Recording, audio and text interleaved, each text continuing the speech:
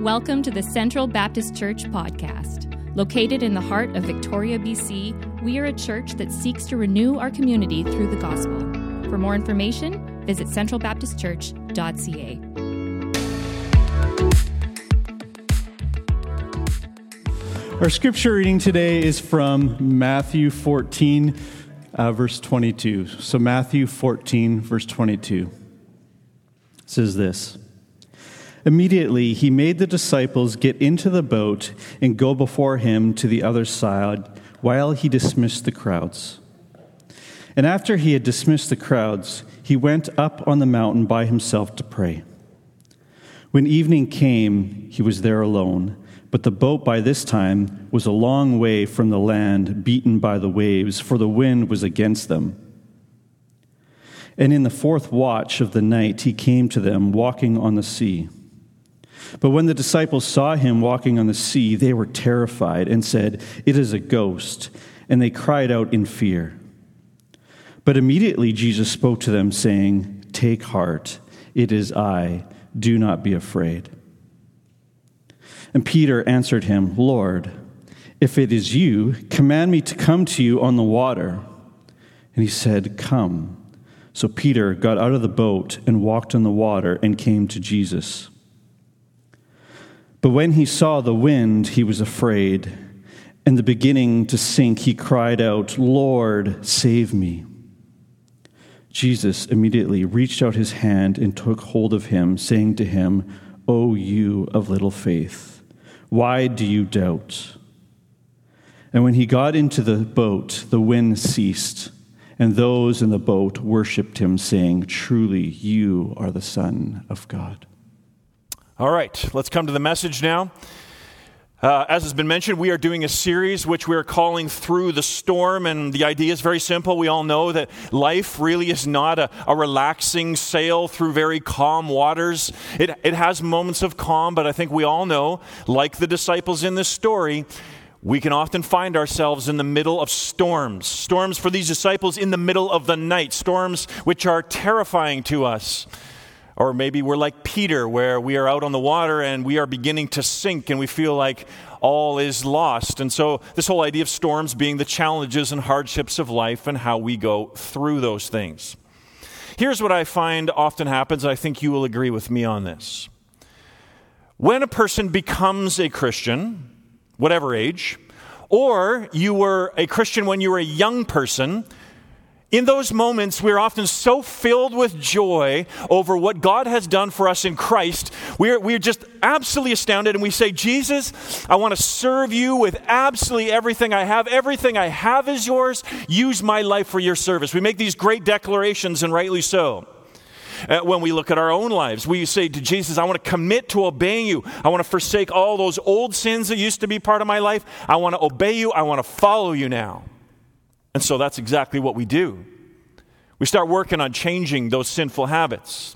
We pray for grace in them. We start living on mission for Jesus. We say, how can I serve Jesus with my gifts? And so maybe you start volunteering somewhere. You're saying, "Jesus, I want to serve you maybe by serving kids in kids ministry," or something to that effect, whatever your gifts are. Maybe you go on mission trips. Maybe you begin to open up your home to others, inviting them in and being more hospitable. Maybe you start raising your kids to know Christ. You're like, "This is important. We got to do this." You start giving money away. You didn't do that before. Now you're giving money generously away to the causes of Christ. And when you're a new believer, whatever age, or you're a young Christian, you're saying, I want to make a difference in this world. I want to help change the world. All that is good. All that is right. But then you soon discover that the whole thing is a lot harder than you think. You find yourself facing various storms. For instance, you discover that you went out to serve people in the name of Jesus, and people are difficult. Even the very people that you're trying to serve. Or you start to learn, okay, I have some gifts, I have some abilities. You start to put those into practice, and you suddenly realize, okay, this is making some difference, but boy, my gifts aren't that strong, and there's many gifts that I don't have. This whole thing of serving Jesus, it's a lot harder than I thought it was. and despite all your great pronouncements to forsake all sin and obey Christ, you find that you easily seem to fall back into those old habits. Those desires that you have and those habits can be so strong, and you find yourself in the middle of a storm battling against the waves of those habits and of those sins. So you had great dreams, you're finding it's harder than you thought, and here's the next step. The next step is we often fall prey to what we might call the deadly D's. The letter D, do you know some of the deadly D's?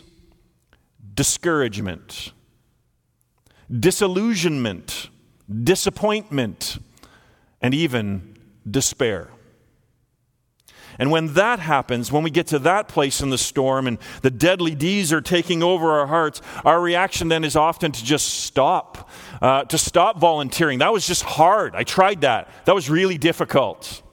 Or we start saying, I'm going to stop taking risks. I was taking risks before and that didn't work out either. Or maybe certain sins in our lives, I got to accept this is just what I struggle with. This is just my lot in life. In other words, the storms are just too powerful.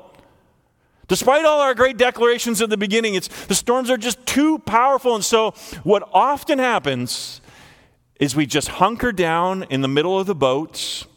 We try to make our lives as comfortable and as sheltered as possible and to try to ride out the storms as best we can. Do you know what I'm talking about? You know this experience? Have the storms of life maybe beaten away some of those dreams, some of those ambitions maybe you have had early on or even still have for serving Christ? I think this story is for you. And if you're not in that moment now, you will be someday, I guarantee it. This story, though, is so incredible for us. Why? Because it's so realistic about how hard life can be and how bad the storms can be. It's very realistic, and yet on the other hand, it is so encouraging. And so what I'm praying is going to happen this morning is that the Holy Spirit would be pleased to take this story and this message and be able to speak into your hearts, to whatever your situation is, and He would speak words of encouragement to you. For those of you maybe are feeling like you're sinking, maybe even into despair, Jesus' hand would reach out and pull you up. For those of you maybe who are saying, I want to step out and do things which maybe even seem impossible, like walking on water for Jesus' sake, and He's going to call you to get out of the boat and to do things for Him. May God, by His Spirit, apply this great story to our hearts this morning. This story, I think, calls us to do 4 things. First, the story is a call to just simply get out of the boat. Get out of the boat. So picking up the story, here's the background as you heard it. The disciples are on a boat, they're going across the sea, and they find themselves not just in the middle of a giant storm, they're actually in the middle of the night. A storm at night is far more terrifying even than a storm in the middle of the day. And sometime we read during the 4th watch of the night, which was between 3 a.m. and 6 a.m., so really right in the heart of all darkness, when you're exhausted and now the storm is blowing, we read Jesus came out to them walking on the water. Now, it doesn't even cross the minds of the disciples that this might be Jesus. I mean, yes, Jesus, we've seen Him do powerful things, no question about it. But it doesn't actually even cross their minds that it might be Jesus Himself because, no living being can walk on water. That's just absurd to even think about that. Not even Jesus could do that. And so they think to themselves, this shadowy figure off in the distance, it must be a ghost or something. And so they begin to become very afraid. That's exactly what the storms of life do to us as well. Sometimes they honestly just feel even too big for Jesus. We wouldn't say it, but that's how we feel. But notice it is Jesus who comes to them. He plants His footsteps in the sea, and He rides upon the storm. The disciples are afraid, but we read in verse 27, but immediately Jesus spoke to them saying, "Take heart, it is I." It's not a ghost. Take heart, it is I. Do not be afraid. And Peter answered him, "Lord, if it is you, command me to come to you on the water." Now that is so typical of Peter, isn't it? If you've read the story of the New Testament, Peter is so impulsive a lot of the time. In fact, we could say Peter's kind of reckless at times. None of the other disciples are saying this. This is Peter being able to speak out to Jesus, all the other disciples, they're just clinging to the one thing that kind of feels a little bit secure, which is the boat. I wonder if in their minds, or maybe even out loud, maybe it's not recorded for us, I wonder if they were thinking to themselves, Peter, don't be such a fool, man. Get back in the boat. Don't be such a fool. And if Peter had died, which in fact he almost did, I'm sure they would have said, oh, that's tragic that Peter died, but what do you expect? Who does that? That's not faith, that's foolishness, that's recklessness. What do you think? Was Peter a fool? Was Peter reckless to do this? Some Bible commentators actually say he was. They say that Jesus invited Peter to come out of the boat in order to teach him a lesson, not to be such a fool and to use his brain a little bit. I think such commentators entirely miss the point of this passage. Of course it was impulsive of Peter. Is it reckless? Yeah, in a sense. Very reckless. But right here, actually, we see what true faith in Jesus Christ looks like. Here we get a glimpse of what true love for Christ actually look like, because true love and true faith for Christ in many ways to many people often does look a little bit foolish. It does look, quote, reckless, especially to those who do not know Jesus, and listen, to those who are merely religious. True faith and love for Christ often appears reckless to those who do not know Christ or to those who are merely religious people, because to them, and in one sense, Peter should never have done such a reckless act. But he shouldn't have done it like Mary shouldn't have taken a bottle of perfume that was worth a year's wages, let's say a $60,000 bottle of perfume, broken it open and then poured it all out onto Jesus' feet. Those around who were watching this were saying, what a foolish and reckless thing to do. What an utter waste. Yeah, Peter shouldn't have been so reckless with his faith. Like those 4 men who had a paralyzed friend, shouldn't have been so reckless that they took him up onto the roof. They tore open a hole in a roof, lowered this man down because the doors were blocked from so many people that they couldn't get to Jesus, so they could lower this man down in front of Jesus. That's kind of a reckless thing to do as well. Well, maybe Peter shouldn't have been so reckless like Matthew the tax collector. Shouldn't have been so reckless when he gave up a really high-paying job and a comfortable life in order to go out on the road and follow a rabbi named Jesus. So yes, maybe Peter shouldn't have been so reckless like Paul. The Apostle Paul was reckless when he was beaten, he was flogged, he was stoned for speaking about Jesus, and then he just got up and did it again and again and again. Maybe he shouldn't have been so reckless like William Wilberforce was when he just for decade after decade kept appearing before the British Parliament to try to abolish slavery across the British Empire, despite the fact that everybody stood against him, everyone else was opposed, and for his whole entire life, year after year, got voted down. But he kept at it. Or maybe Peter shouldn't have been so reckless like Jim Elliot, who went to take the gospel message of Jesus Christ to an unreached people group within the jungles of Ecuador and was murdered by them the moment he arrived. In 2011, Heather and I were praying and thinking about how we could fulfill Christ's call to care for the needy, to care for the poor. And of course, one of the answers is you give money away, things like compassion. Great, that's a good answer. But we felt, how could we do more? How could we involve ourselves more in Jesus' call? And so God began to put on our hearts, and we began to think about the fact that one of the greatest ways that we can do that is to adopt a child. 24 hours a day caring for a child in need. And so God put that on our hearts, and so we began to go that direction. But you know what? Even when we began to share with people that that's the way we were going in life, we had good Christians take us aside and say, that's extremely reckless to do. You shouldn't do that. You might wreck your own family by doing that. And I think to myself, since when is the call to serve Christ a call to stay in the boat? Since when is the call of Christ to maximize our own security and our own comfort. I mean, one of the great ironies of this story is the other disciples are clinging to the security of the boat in the middle of a storm when the creator of the universe is standing, 50, 100 feet away, something like that? I mean, who's secure here? That's one of the great ironies of the story. So one sign that you truly know Christ, that you truly love Christ, is when you look out at the world, you say to yourself, I want to serve Christ. I want to do something for him in this world. And whatever that is, it might seem very foolish to those who do not believe in Christ, and even to those who are merely religious and do not know Christ. I mean, think about all the money that you give away to causes of Christ, to things like the church, to world missions, to the poor. I mean, if people knew how much money some of us give towards such cause, they'd say, that is foolish and reckless. What a silly thing to give your money towards. Or you begin to sign up to do hard things.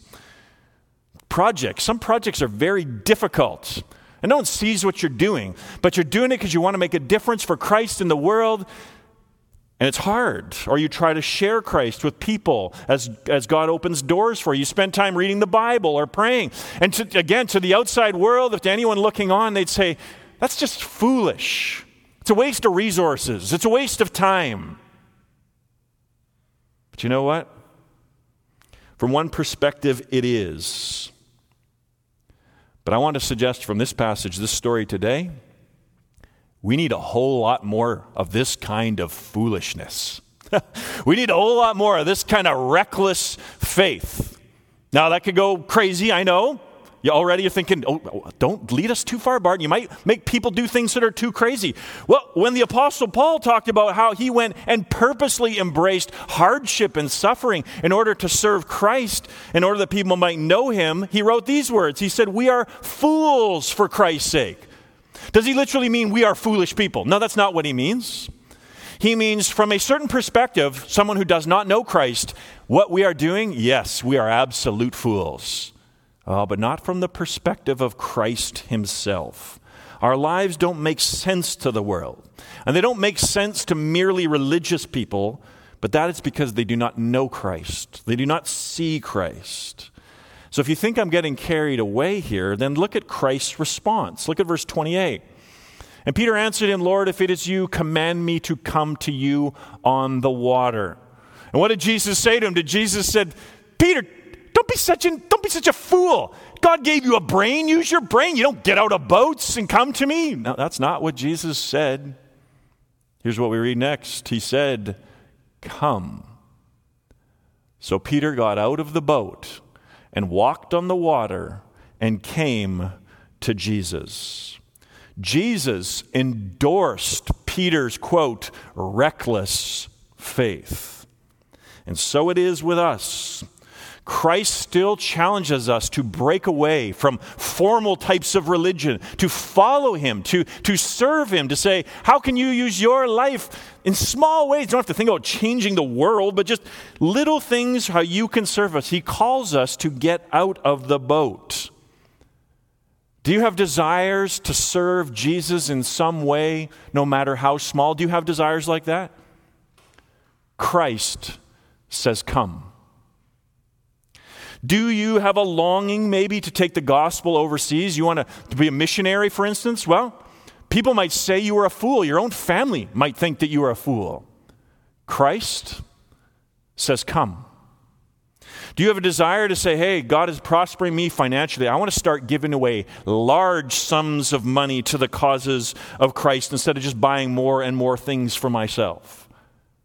Christ says, come. Do you want to step out and live the holy life that Jesus has called you to? The standards are high.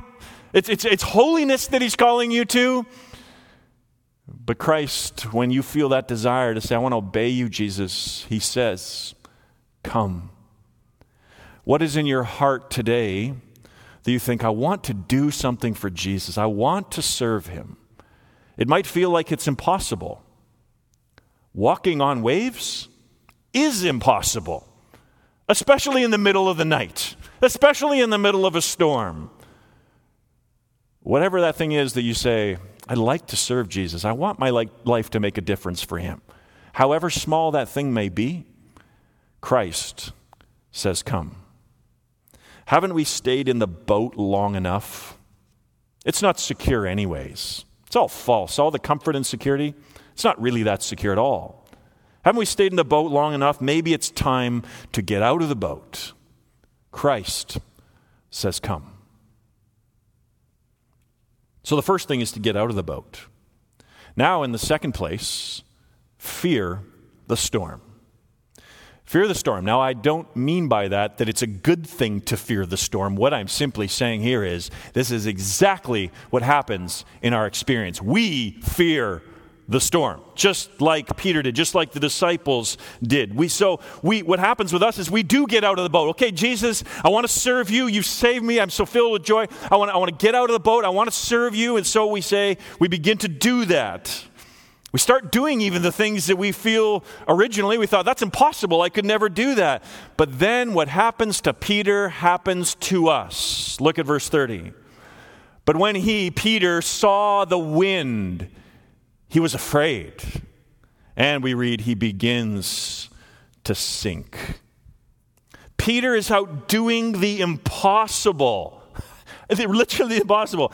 But as he looks at Jesus across the waves, though, suddenly all of the sounds and everything around him grabs his attention. I mean, maybe he's walking and suddenly becomes aware of the wind slamming into his chest. Maybe it's dark out, but maybe at night, as the waves are cresting, he sees the wind just tear across the top of a black wave, and the spray goes against him, maybe across his face or something, and he suddenly becomes aware of this storm that is all around him. And remember, Peter's an experienced fisherman. Suddenly, Peter knows. He knows the danger that he is in. And in that moment, the reality of the storm was far greater to him than the reality of Jesus. The reality of the storm was greater than the reality of Jesus, and fear consumed his heart. Now again, isn't this our experience as well? As I said at the beginning, when we meet Jesus, we say, thank you for saving me. I want to serve you now. Jesus says, come out and serve me. Do something for me. We begin to get out of the boat. We start actually doing the things, and we think, man, I never even thought I could maybe serve Jesus in this way. But then we discover it's all a lot harder than we thought. So for instance, sometimes maybe we experience the winds of doubt crashing against us. Doubts where we just come in and think, this is so difficult. Maybe I was foolish to even try this in the beginning. Maybe I was mistaken. Or maybe it's the winds of criticism. You're trying to serve other people. That's one of the biggest calls that Jesus gives us. But man, other people, the very ones you're serving, they can be so petty. They can be so harsh at times. Maybe it's the winds of responsibility. Maybe you've taken on some type of a leadership role. You start to discover, as anyone in leadership does, the leadership is really difficult. Or maybe it's the winds of your own sin. You tried to change, but those patterns of sin, those desires, they're just too powerful. Now you wonder why you even bothered to fight at all against it. It just feels like a losing battle. So here's again what I think is happening. We love Christ. Can't believe he saves us. We want to serve him. He says, come. We get out of the boat. We begin to do the impossible even. And suddenly all the storm around us begins to consume our attention. All the hardships begin to strike us. We see the wind as Peter did. And all of a sudden we're realizing, why did I ever do this in the first place? And the reality of the storm becomes greater than the reality of that joy that we had in Christ at the beginning. And then notice the exact phrasing of verse 30. It says that when he saw the wind, he was afraid and beginning to sink. Beginning to sink. Peter has not yet sunk. He is beginning to sink. And perhaps the other disciples in the boat didn't even notice.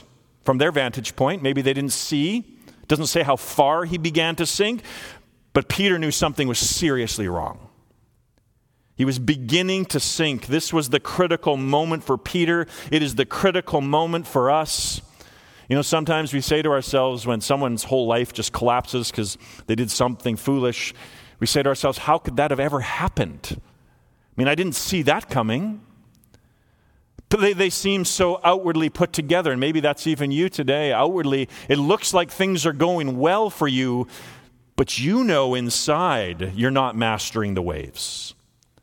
You know your grip is slipping. You know maybe there's some secret sin in your life, and you know your eyes aren't fixed on Christ and you're beginning to sink. You know maybe you've lost that original love for Christ that you had, and you're beginning to sink. Maybe others don't even see it yet. The key here is that's the time to deal with it. When you begin to sink, that's the time when you have to do something. Is this not how our Christian life so often works? We go through this repeatedly. We love Christ. We want to serve him. We get out of the boat. We start serving him. The wind and the storm around us becomes so powerful that reality becomes greater than the reality of Christ. And so fear consumes our heart, and then we begin to sink. If that's you, then what should you do next? Here's the third point and the answer to that question. Scream for help. Scream for help. Whatever has caused you to lose sight of Christ, whatever has filled your heart with fear, whatever storm is causing you to sink, there's really only one perfect and appropriate response to do, and that is to scream for help. Look at verse 30. But when Peter saw the wind, he was afraid, and beginning to sink, he cried out, "Lord, save me!" I think it was that fast. It wasn't a, "Lord, save me." You know that moment. I remember almost getting in a car accident with my wife once. We were driving along, big, longer story. But we were spinning out of control on a highway going into oncoming traffic. Just said, "Jesus, save us." And he did, thankfully. That's Peter in this moment. "Lord, save me." This prayer is one of the shortest prayers in the whole Bible. You don't sit down in this moment and think, "I need to compose a prayer to Almighty God." That's not what you do in that moment. You just cry out from the depths of your heart, whatever you're going through. Shortest prayer, one of the shortest prayers in the Bible. It's raw, it's real, it just comes right up from his heart. Those words cried out mean to scream, to shriek, to shout. And that's exactly what Peter did. So same with us. Do you feel like maybe you can't go on? You're beginning to sink? Then like Peter, you cry out, "Lord, save me." And so we read in verse 31, Jesus immediately reached out his hand and took hold of him, saying to him, "Oh, you of little faith, why did you doubt?" Immediately, camp out on that word for a second. Jesus' hand immediately reached. As soon as Peter cries out for help, Jesus' hand immediately reaches. Isn't this always one of the most famous scenes in a movie ever? Some guy, I don't know, maybe he's fallen out of an airplane or he's about to fall off a cliff into a big pit of lava or something. And last second, all of a sudden, a hand reaches out and grabs the person as they're falling, saving their life. This is the hand that reaches out to save us. The hand that reaches out to us is none other than Christ himself. Jesus, the one who is with us, the one who is for us, the one whose whole title is Savior, the one who comes to save, to rescue. He is the one who reaches out his hand when we cry out to him when we are beginning to sink. And this is why he gently rebukes Peter about his faith. What he's basically saying is, "Peter, did you really think that I would ask you to come out onto these waters and then not give you the ability to do it? Peter, did you really think that I would command you to do something and then not give you the resources to follow through on it?" That's what Jesus is saying to us as well. Why is your faith so small? Look at who it is who's called you. Do you really think, Jesus is saying to all of us, that I would ask you to do things which are seemingly impossible and I would not give you my power to do it? Do you really think I would command you to this impossible standard of living a holy life, and I would not give you the power in order to live a holy life? Do you really think I would call you to whatever role you have, to be a parent? Maybe you're a single mom. Maybe you're a caregiver to your aging parents. Maybe you're a missionary. Maybe you're a leader in some Christian organization. Maybe you're volunteering in some role. Jesus is saying, do you really think that I would call you to serve me and then not give you the ability to do it? That's what the Savior is saying to us. So you have little faith. Why do you doubt? Peter has been rescued. So let me be just a little vulnerable with you, not to gain sympathy for myself, but because I think this is my experience, and I trust that this tweaks in your own mind for your own experience. So when Christ really got a hold of my life, let's say around 17 years old or so, and same thing as probably most of us, just Jesus. I want to use my life to serve you. I don't even know what that looks like right now. And for me, obviously, my story turns into becoming a pastor one day, and that's not the vast majority of your stories. You should thank God for that. No, I'm just kidding. It's a great privilege to serve as a pastor, but whatever your role is, Christ called me to that, and so I got out of the boat and say, all right, Jesus, I want to serve you. And I discovered being a pastor is a lot harder than I thought. It's really not that easy. Some people expect me to walk on water, and I just can't walk on water by myself. I'll be really honest with you. I'm grateful that God has given me some gifts. I have some gifts that can bless other people, but there's many gifts that I do not have and don't pretend to have either. But what I discovered was the whole thing of serving Jesus in this role is a lot harder than I ever imagined. I'm glad. I think it's one of the graces that God gives to young people, that when you're young, you are naive. And that naivety actually is one of the greatest traits of young people. Because the older you get, the more you know how hard the storm's going to be. And so then you can easily just be like, I don't want to go there. I'm going to try and do something else instead, when really Jesus is still saying, come. What do you think I'm calling you to? You think this whole thing's going to be easy? I'm asking you to come out and to serve me. And so in those moments, that's what I tried to do. But being a pastor is not always easy. But you know what? Here's my testimony to you, and I trust this is your testimony as well. When those moments have come where the storm is so great around me, and I am beginning to sink, because I just think, I don't even know if I can be a pastor, quite frankly. I don't know if I can do this. I don't know if I want to do this. It's sometimes too hard for me. In those moments, and I cry out to Jesus, I need you. I need you to help me here. His hand reaches out, and he pulls me up again. And Jesus does that in many different ways. Sometimes it's through reading the Bible, and it's through a certain scripture that my heart just feels encouraged again. Okay, fix your eyes on Christ. Keep taking another step. Sometimes it's through other people. Even this morning, my heart was feeling a little heavy. Showed up to church. I had a little note, a card in my box, an anonymous card of thanks, of just appreciation to me. Whoever you are, thank you. That was Christ's hand reaching out to me this morning, even speaking. So I think Christ encourages us, rescues us through the wisdom and encouragement of other people. Sometimes it's through a song you're listening to, and all of a sudden your mind gets back on track. You were too focused on the wind and waves, and the song gets you back to fixing your eyes on Christ. So I'm not saying any of that to gain sympathy for myself. I'm sharing that for you to say, okay, we're all human. We're all trying to follow Christ. But man, it literally is impossible, like walking on water in the dark, in the storm. But Christ, when we call upon him, his hand reaches out, and he grabs us, and he rescues us. So I think this whole thing that we're looking at, this whole story, it's a repeated thing. We just keep going through this. We keep getting out of the boat. We experience the storm. We begin to sink. We call on Jesus to save us, and we just keep going through this. And what Jesus is trying to do for us each and every time is to increase our trust in him. He keeps saying to us, why are you doubting? Keep your eyes fixed on me.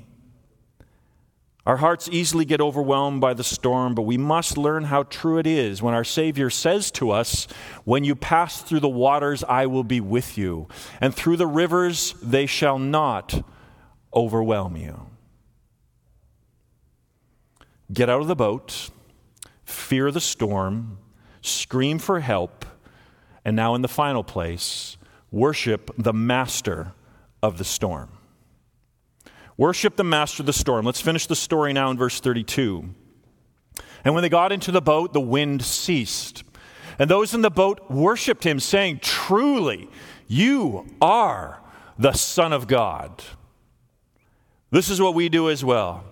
When Jesus reaches down his hand and rescues us, however he does that through other people, through the scriptures, through a song, whatever it is, he rescues us. We're learning more and more every day. Truly you are the Son of God. Truly you are one who can be trusted. I'm sorry, I forgot it again, Jesus, and I began to sink again. But you rescued me again. You've lifted up my heart. You saved me from the deadly deeds of discouragement, disillusionment, and even despair again.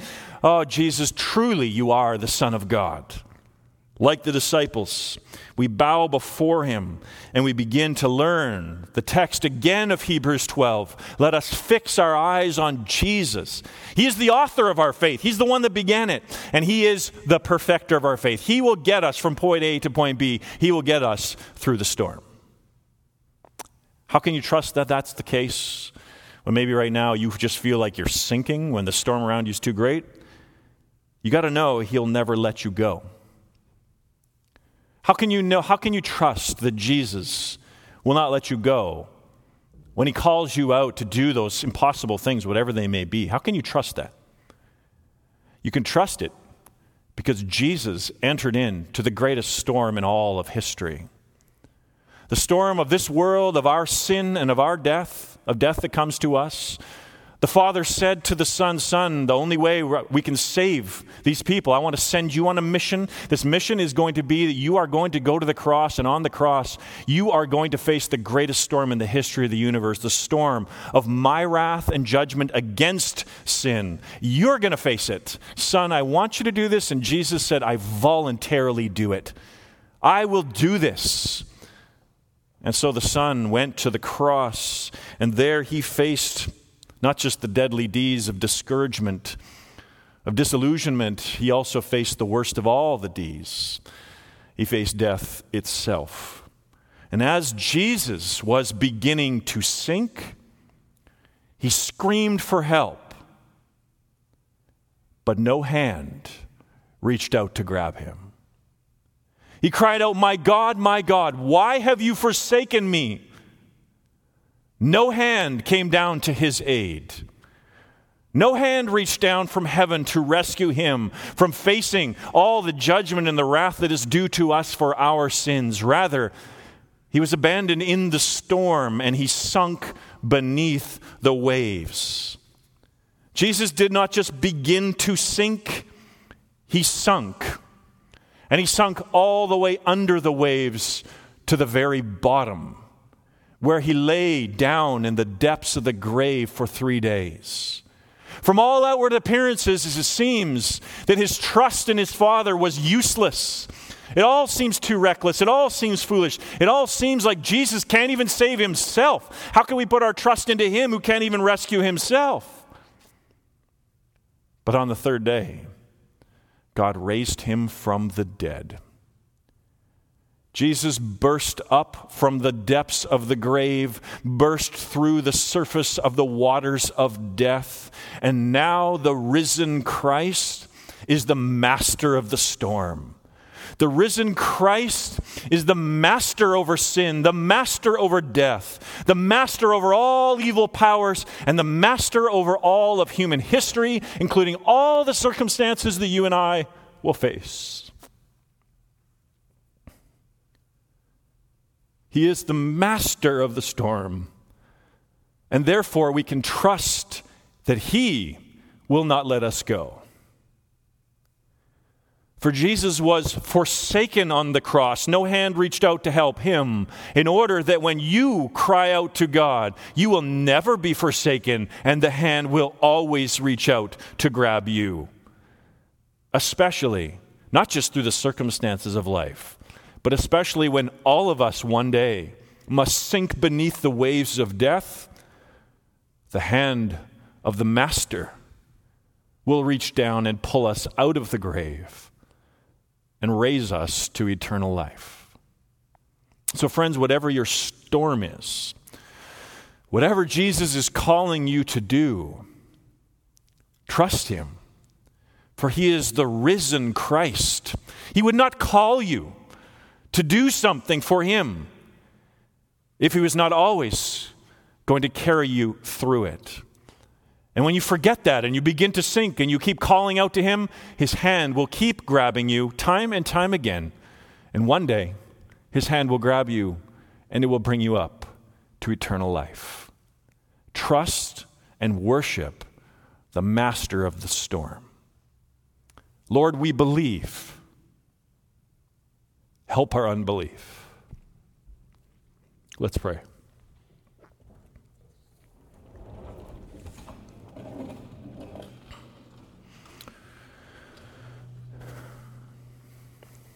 Jesus, we thank you and we praise you that you not only rescue us from sin and death, you call us to serve you. And Jesus, the things you call us to, they really do seem, well, many times they seem impossible.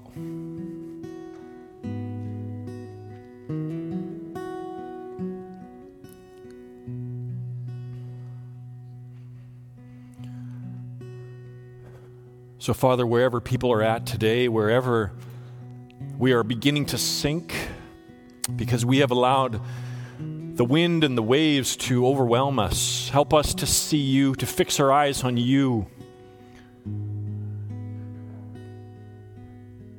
For what is a storm? When the creator of the universe walks the waves. What kind of false security is a boat when the creator of the universe stands only a few feet away? So Jesus, help us to fix our eyes on you. Save anyone today who feels like they are sinking. Save them and bring them up again to follow you afresh. Jesus, we praise you, the master of the storm. Truly you are the Son of God. Amen. If you were encouraged by today's message, be sure to rate us and hit subscribe on Apple Podcasts, Spotify, or wherever you get your podcasts. To experience other talks, videos, and gatherings, visit us at centralbaptistchurch.ca. Thanks for listening to the Central Baptist Church podcast.